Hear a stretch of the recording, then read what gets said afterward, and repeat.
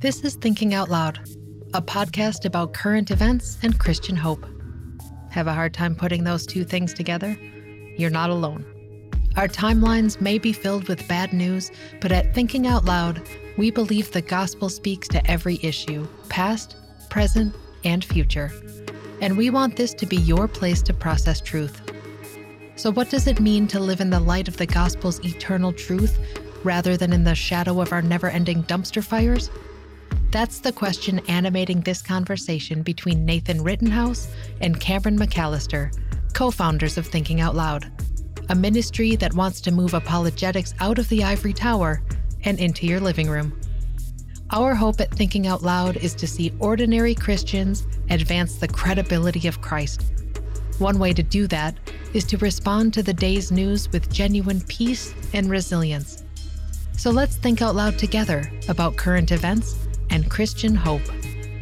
Hello, and welcome to Thinking Out Loud. I'm your co-host, Nathan Rittenhouse. And I'm your co-host, Cameron McAllister. Cameron, I want to address a perennial question that I think we have, particularly as Americans, and I know a lot of you are listening from other countries, and maybe this is similar in the political context that you guys are in, but we often talk about American pragmatism, and then we run into these fascinating policy or political situations when our pragmatism, our environmentalism, our moral ideals, and our math seem to conflict with each other. And so that's the broad topic that I want to explore through the lens of one of the byproducts of the Russian invasion of Ukraine, and then some of the things that the world is going to have to adjust to on the other side of that, and then get you to help me think through this. So here's the rundown. You've seen the headlines of the fact that Russia and Ukraine supply a phenomenal part, well, not phenomenal, but a significant percentage of the world's grains, particularly corn and wheat. And you see the headlines and the stories coming out here in the last week or so about Russia now raiding Ukrainian grain silos and running off with like 400 million tons of corn or something, and also stealing grain harvesting. A lot of agricultural equipment is being shipped, and then there's kind of this funny war going on where John Deere is remotely disabling the equipment that the Russians are stealing from Ukraine, and then the Ukrainians are probably just stripping that equipment down for parts anyway.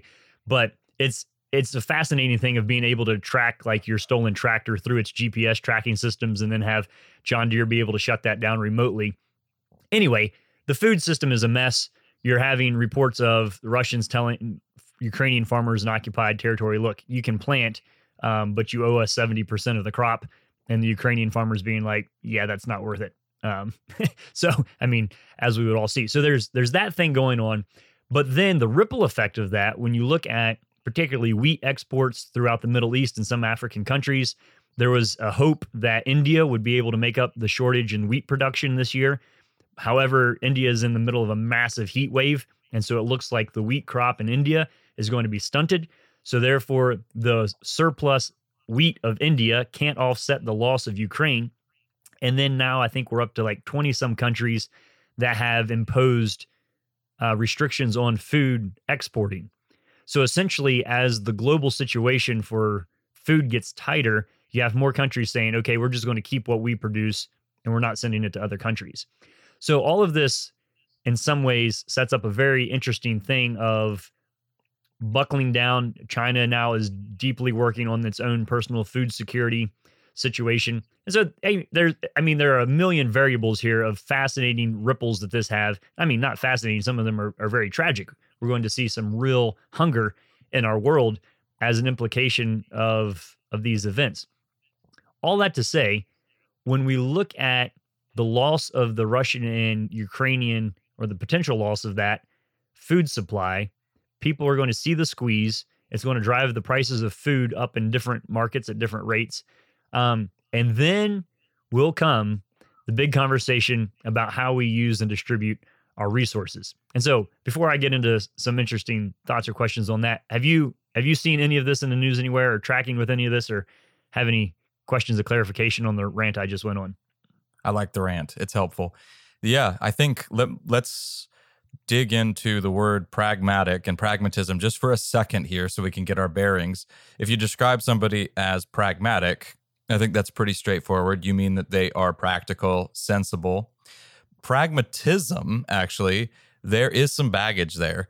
you could make an argument that pragmatism is really the one truly American philosophical tradition. We're a country that's a little short on philosophies, but that is a very real, vital tradition here. Figures like John Dewey, William James. But essentially, pragmatism as a philosophical stance prioritizes application over theory. So what does that mean? It means it prioritizes what actually works. And in some of its more, I would say, cynical manifestations, pragmatism can actually prioritize what, quote, works over considerations of the truth and over ethical considerations as well. And so some of the newer figures associated with that would be people like Richard Rorty, or in some cases, Stanley Fish.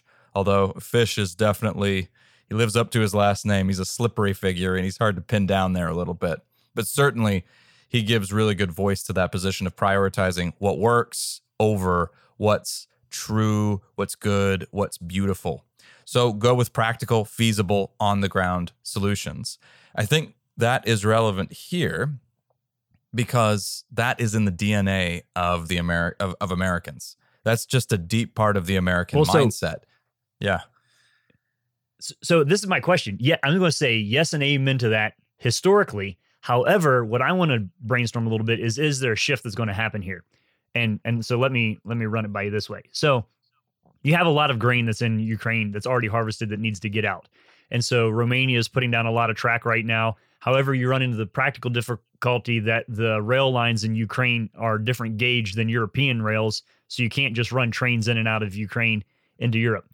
Add in the fact that we now have like floating mines in the Black Sea all over the place. You can't ship it out without the risk of blowing up, a shipload of food. So there's some real logistical challenges there. So here's where you talked about pragmatism going with what works over the theory. If you look at the loss of the Ukrainian corn export, for example, it's like 1.8 million bushels. Where could that be made up? Well, I think a lot of people would look at the American corn production and say, look, I think the last number I saw was 15 billion bushels of corn last year, 40% of which goes to the production of ethanol for fuel in our fuel tanks to meet EPA requirements and government ideas about sustainable energy, which, I mean, the whole like corn subsidy, I mean, I recognize this is a massive fight between a massive corn growing interest and a massive fuel producing interest, but we're set up this year to burn like 6 times as much corn in our gas tanks as we're losing from the war in Ukraine. So the question would be here, if Americans are truly pragmatic and we say, look, the numbers are going to get skewed all over the place here, I'm not sure that there's a chance that we would give up our environmental policy in order to offset food difficulties. So, and if we don't do that, then we're now in the territory of going with theory and policy over what works. So this is just, I mean, we want to get more to a Christian perspective of this later, but recognizing the culture that we live in as part of that. So that's where I don't know, like, it's hard for me to foresee America making or even having the structure and framework to make the practical choices here in some ways, if it meant, you see the question that I'm wrestling with here of, are we really pragmatic, or is pragmatism really the ethos of what we live with now? Or are there points in which our theory, particularly when it comes to the environment, does our theory trump practicality in some of these categories? I could be misreading you, but it does seem to me that you may be overestimating the nobility of pragmatism. Because as I see it, I think it tends to, what works, that tends to be a pretty narrow lens. And I think so. Most people on the ground, I think, see what works as really how does, what best supports my lifestyle. And so what some of the considerations you're bringing in have a bigger vision of the overall welfare of others, and maybe, I don't know, we could use a phrase like the common good. But America is such an interesting mix because into this kind of concoction, you also have consumerism, which is very rampant in the United States. And here we can get real practical on that. We're one of the most wasteful nations on the planet. And you actually would be in a better position to spell that out in numeric terms and point to some of the many, many habits that make that true. But so Americans, we're accustomed to live in real affluence with a high degree of luxury that is pretty unusual. Most people don't have that. And so wait. Yeah. Well, I'm just saying, so I think to make sure that I'm hearing you correctly, is you're saying that American pragmatism is alive and well at the individual level, but maybe at a collective or national identity hasn't been the case. Is that yes, what you're pointing toward? I could be wrong, but it does seem that way to me. And again, let's honor the complexity. There are going to be major geographic distinctions here on how that shakes down. And actually there's a political spectrum here. So there are certain, of course, political stances that are much more concerned with a vision of the general well-being or the ecology of the planet. And then there are others that tend to be much more narrowly focused on the individual. So I do think you'll see some variation there, but I'm gonna float something else out here, Nathan, and because this is thinking out loud, I think in some cases some of those political qualifications are important. But generally speaking, I think if you look at the lifestyles and the habits of most people in North America, the picture that emerges is that more selfish brand of pragmatism. So, for what it's worth. Yeah, no, that's helpful. So, so let's just hold both of those in the back of our minds as we waltz through this then, because we're saying that what happens when what we think is morally right or ideal runs into the hard reality of math, of saying there's a limited supply of this and we have to prioritize between different ideals, such as what we do with a third of our corn or something like that. The other element there is maybe most of us don't think in big enough of a picture for that to actually be a question that bumps into us on a daily basis.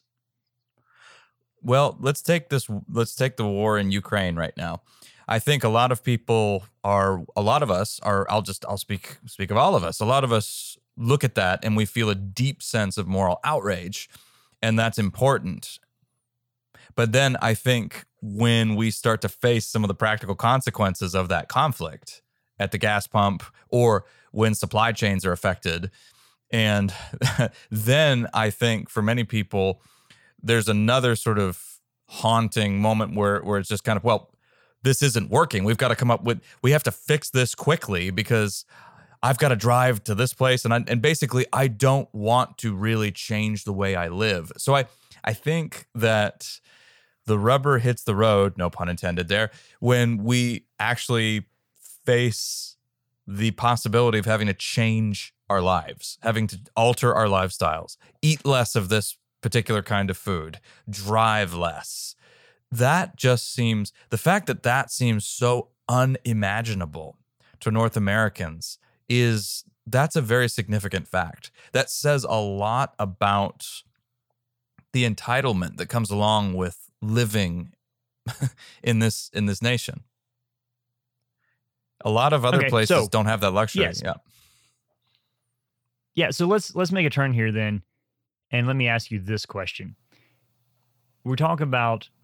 So here's where I'm torn, because American pragmatism, I think, is awesome and hilarious. And it's why we often end up sticking our faces in stuff and getting stuff done and have been on the cutting edge of a lot of things too. Now, lots of disasters and train wrecks that have gone along with that approach. On the other hand, there has been a certain national grit to just figuring it out and making it work. That has been part of our history. So we want to, again, honor the complexity of that. That being said, when we look at the things that as a nation and as individuals that we've applied that pragmatic grit to, most of those are in categories that are not that important to Jesus. So when you look at the things that Christ says to focus on and to pursue, why do you worry about what you'll eat and what you'll wear? Seek first the kingdom and his righteousness, and all these things will be added to you. That type of, you have these needs and your heavenly Father knows them. You pursue what the kingdom of God is about, and I'll take care of the needs until you don't need to be here anymore. And then the end is up. There's a real tension there between, and so I guess this is the question that I'm hoping we're getting. So we're 15 minutes into this, and we're just getting around to the heart of the question of that. As a Christian in our modern time, and we look at some of these things, I think certainly a lot gets put onto the category of stewardship and handling our resources well and thinking about what we're doing with that. On the other hand, the teachings of Jesus are phenomenally impractical, economically speaking, where his call to give to the poor and to the needy and to feed don't take into account any ideas of comfort and security that we would normally see. And so I think that's a tension that we live in as Christians in our time, of seeing needs, not knowing how to meet them, or seeing needs, having the resources to meet them, but saying, if we do this, then what about this in the future? And there's this difficult prediction that we have. We put a lot on the what ifs of the future that impede us doing a lot of things right now. And so there's a balance there of being accurate and foreseeing well the consequences of our actions, and then wrestling with balancing that out of the decisions that we make now. And so that's the tension that I think, we started off with like corn exports in Ukraine, but now we can bring this to a home level of how do we use what we have in a Christ-like way, even if it doesn't seem to be practical from the categories that our culture says are important. I don't have anywhere to go with that. I'm just sitting in that tension. Am I articulating that well? You are. Well, first of all, you're right. Let's give pragmatism its due. It is something to celebrate as well, the American pragmatic tradition. And if there's one word that comes to mind when I think about the United States, it is innovation. And that's what we are. We are a zealous group of innovators and problem solvers. Now, the disadvantages there tend to be that we are short-sighted when it comes to historical considerations. When we're not so, America has a hard time wrestling with its past and learning from its past because it's so forward focused. I think in some ways a big reckoning is happening there, and that's changing a little bit. But it also means that we tend to go with short-term solutions sometimes to big problems, clever as they are. This happens in politics. This happens in economics in the United States. But I think something else that's really interesting here is you're using the word, I think you were using words like what benefits us and what benefits others. And I think let's bring in the notion of sacrifice here, because if we're going to be committed to some kind of ethical cause, whether we're supporting a nation that's at war, that's under attack, or whether we're choosing to forego some particular product or to drive less, to abstain from eating as much red meat or something like that, what's the nature of that sacrifice? So this runs the risk of sounding slightly abstract, but just hold on for just a second, because I think in the United States, we are big on sacrifice if it serves to benefit you in some way, if it's for the sake of a long-term career advancement, for instance, or for the sake of some kind of long-term personal gain. You make some sacrifices now, save money right now so that eventually you have enough money for a down payment on a house. You make some sacrifices now so that eventually you've got a safe retirement. So that's technically sacrifice, but I think we would agree that's not the most noble form of sacrifice, which is what you're talking about when you bring in Christ. So when Christ tells us to take up our cross, that he doesn't have in mind storing, setting, basically saving money so that you can retire well and play lots of golf. Not that there's anything wrong with that necessarily, but the kind of sacrifice he has in mind is you're giving up things for the sake of other people. And that is something that is foreign to the American mindset, I think. And so you're talking. Yeah. Go ahead, Nathan. You're talking about, so there's real sacrifice, and then there's momentary discomfort for future pleasure. So correct. There's a difference there. I think what you're saying is much of what we're saying is sacrifice ultimately is for my own benefit in the long run. If that's so, then sacrifice isn't the right word, is it? Right. So it's more. Think about the phrase "hard work and sacrifice" would really not be sacrifice in the full sense of that word, as we would be speaking about it when we talk about Christ's admonition to us. Yeah. So, all right. So to jump back out to our original topic to ask a question that I think highlights the tension I'm getting at. Here's the question, the $1 million question. Would NATO be willing to sacrifice its environmental goals for the next 2 years in order to feed the people that will go hungry because of the Russian invasion of Ukraine? So let me say that again. Would we be willing to sacrifice our carbon emission goals for the next 2 years in order to feed the countries that are going to suffer because of this? So let's just assume that we'll go with the idea that if we changed a bunch of our laws around, that it would be a real damage to the environment. And I think there's some good questions to that. And I think a lot of our policies that are posturing as environmentally friendly are not. So try to bracket all of that and set that aside. But we're talking about the idea here of in the West and in certain regions. So let's put it at NATO to hold it at a distance. Have we made preserving the environment now a higher priority than feeding hungry people?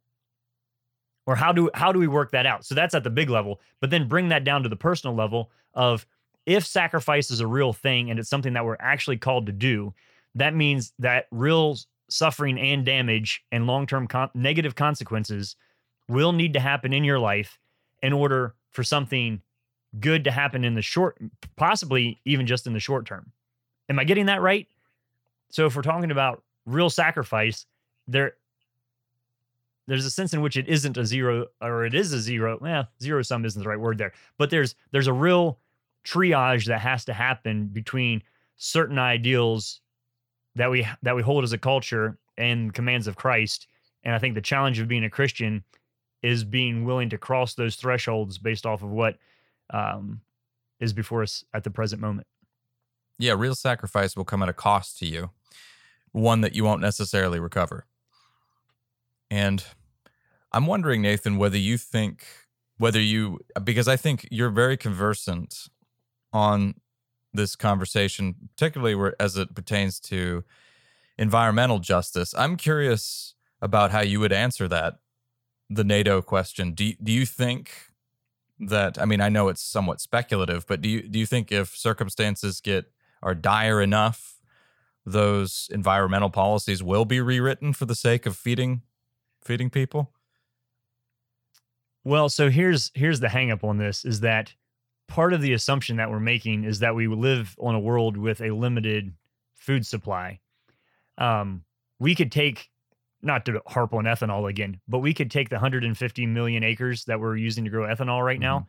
No, scrap that. We could take the acres that we're using to grow corn for ethanol right now and produce food for another 150 million people on that acreage if we wanted to grow different things there. So that being said, our world is not short of the resources necessary to feed humanity. And so even when you push into some of these reports about this, they would say, oh yeah, climate change is really destroying crop production in Nigeria. Well, then you go look at the actual report and it's like, oh, and Boko Haram burning everything and chasing everybody around, and nobody can live in instability because of the social and political elements going on there. So really, I think it's a more grievous sin because we're not actually operating out of scarcity. We have a world of abundance. I think since the 1960s, we've been producing more food than can be consumed on our planet, while still having people who are living in severe famines. But all of that is political. It's not that God created a deficient earth in order to feed the people that are on it and even do so with abundance. And so I think there is a certain thing for us to recognize that we live in a country where more people will die from obesity this year than starvation, while there are millions. So there is a challenge there for us to think creatively about what we will do. And I also think that will come back to local congregations and denominations sorting that out. I don't think the government has the freedom in some capacities to actually work that out well. So that doesn't really answer your question. It's just to say we don't want to have this conversation acting like there's a scarcity of resources. No, there's sufficiency. It's a distribution thing, and it has more to do with the heart of man than it has to do with some of these other seemingly more political factors. Yeah, that's a very profound meditation on the state of affairs, because you do the word scarcity, you see that thrown around quite a lot. But it's one thing to hear that and to think, wow, we have severely limited resources. The world is not enough. And it's another thing to recognize that no, these are political conflicts that are preventing what is basically here in abundance from getting to people who desperately need it. Yeah, and I think also, Nathan, your remark about go ahead. No, please. Well, your remark about the local church is really important here as well. And it's going to push against some of the common wisdom, because I'm going to say something else here I don't think it'll sound that strange to our listeners, but the government, it's not just that, they don't have the government. It says a very abstract way of the government. It's kind of like the media.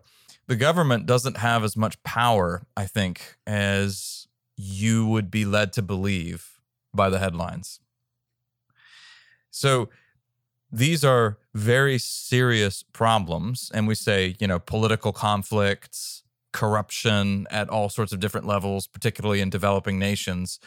But we also have to hold in tension the fact that, but the only way anything is going to change, yes, we're going to need policies, and yes, you'll need some funds and all of that. But even people who have looked at the real dynamic behind foreign aid, for instance, will tell you it has to, that money, wherever that aid is coming from, those dollars have to be invested on a local level, and invested, not just given, invested into some kind of a microeconomy. In other words, people on the ground, wherever they are, need to start doing things and making a difference, a tangible difference for the specific needs of their communities.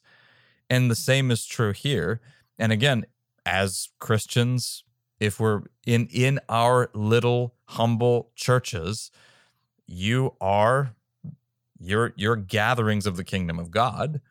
And so what you do in Christ's name is part of that tangible difference. I think it's important to hear that, because if you talk in huge terms of governments and policies and all of that, it runs the risk of taking your own responsibility out of the equation here, I think.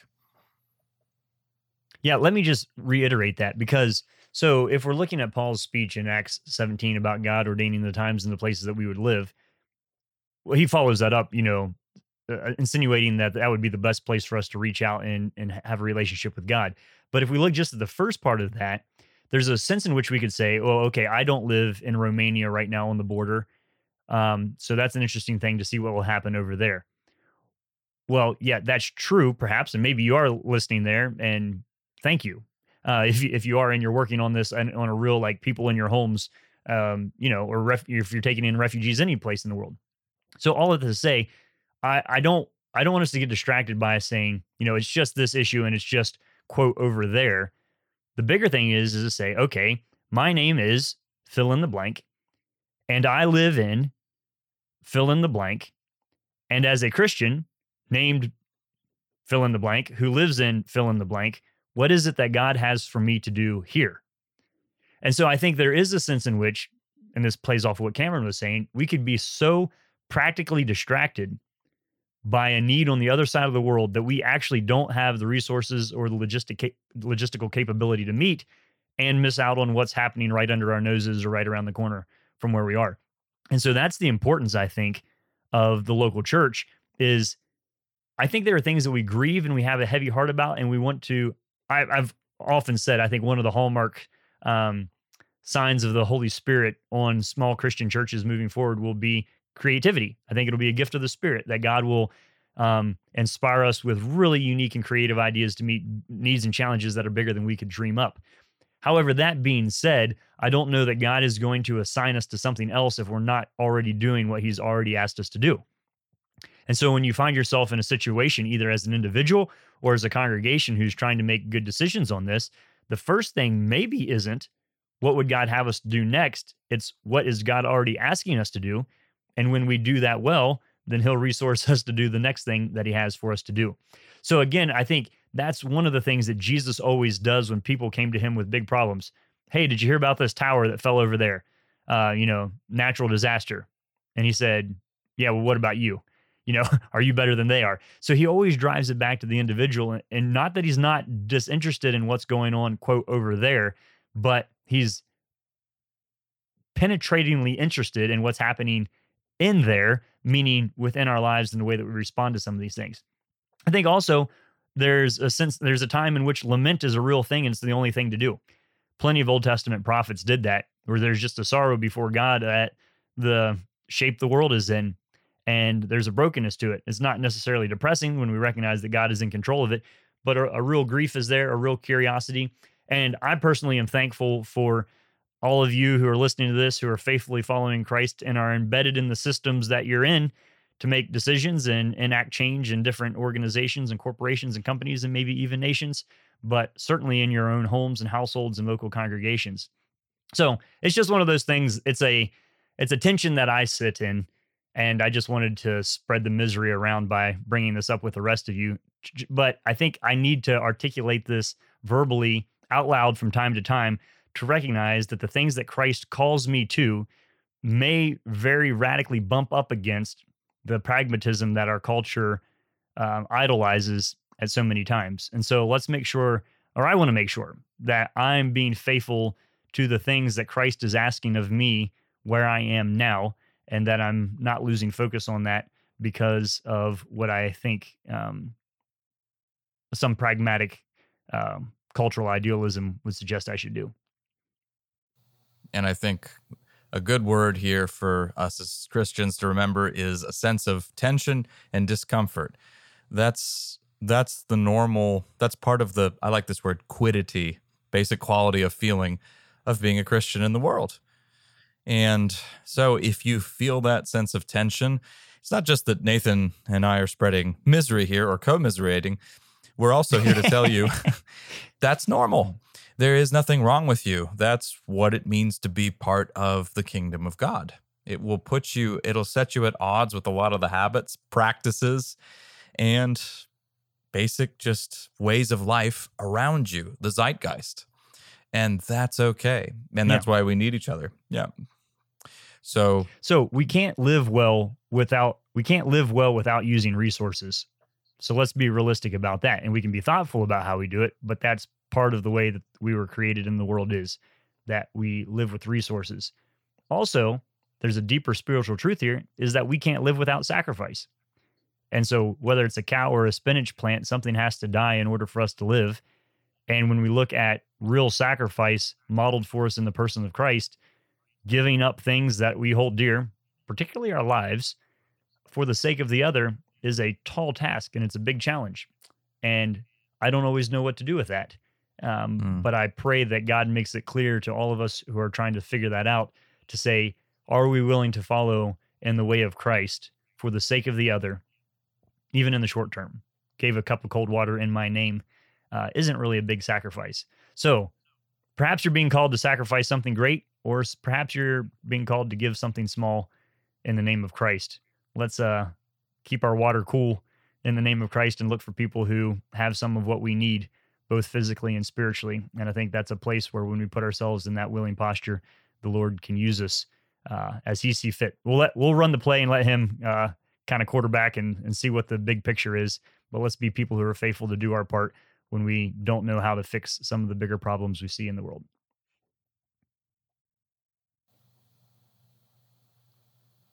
You've been listening to Anyway. Yeah, go ahead, Cameron. Do you want me to say something for the interns? I'll do that again.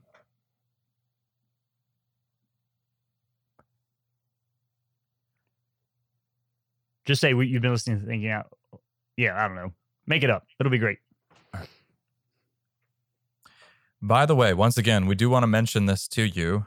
At Thinking Out Loud, we're growing and we are looking for interns who would be willing to help us with that growth. You get to work with Nathan. That'll be a lot of fun. The bad news is you have to work with me as well. But anyway, if that sounds sacrifices, people, sacrifices. That's right. So if that sounds interesting to you, Nathan, the email address that you'll want to attach your inquiries to is info@toltogether.com. info@toltogether.com. And just in case you missed it, you are listening to Thinking Out Loud, a podcast where we think out loud about current events and Christian hope. Thanks for listening to Thinking Out Loud. If you'd like to learn more about what we do, book Nathan or Cameron, or if you'd like to support us financially, whether through a one-time donation or on a monthly basis, you can do so on the donate page at www.toltogether.com. That's toltogether.com. And please consider leaving us a 5-star rating and sharing this content with your friends. It really does help.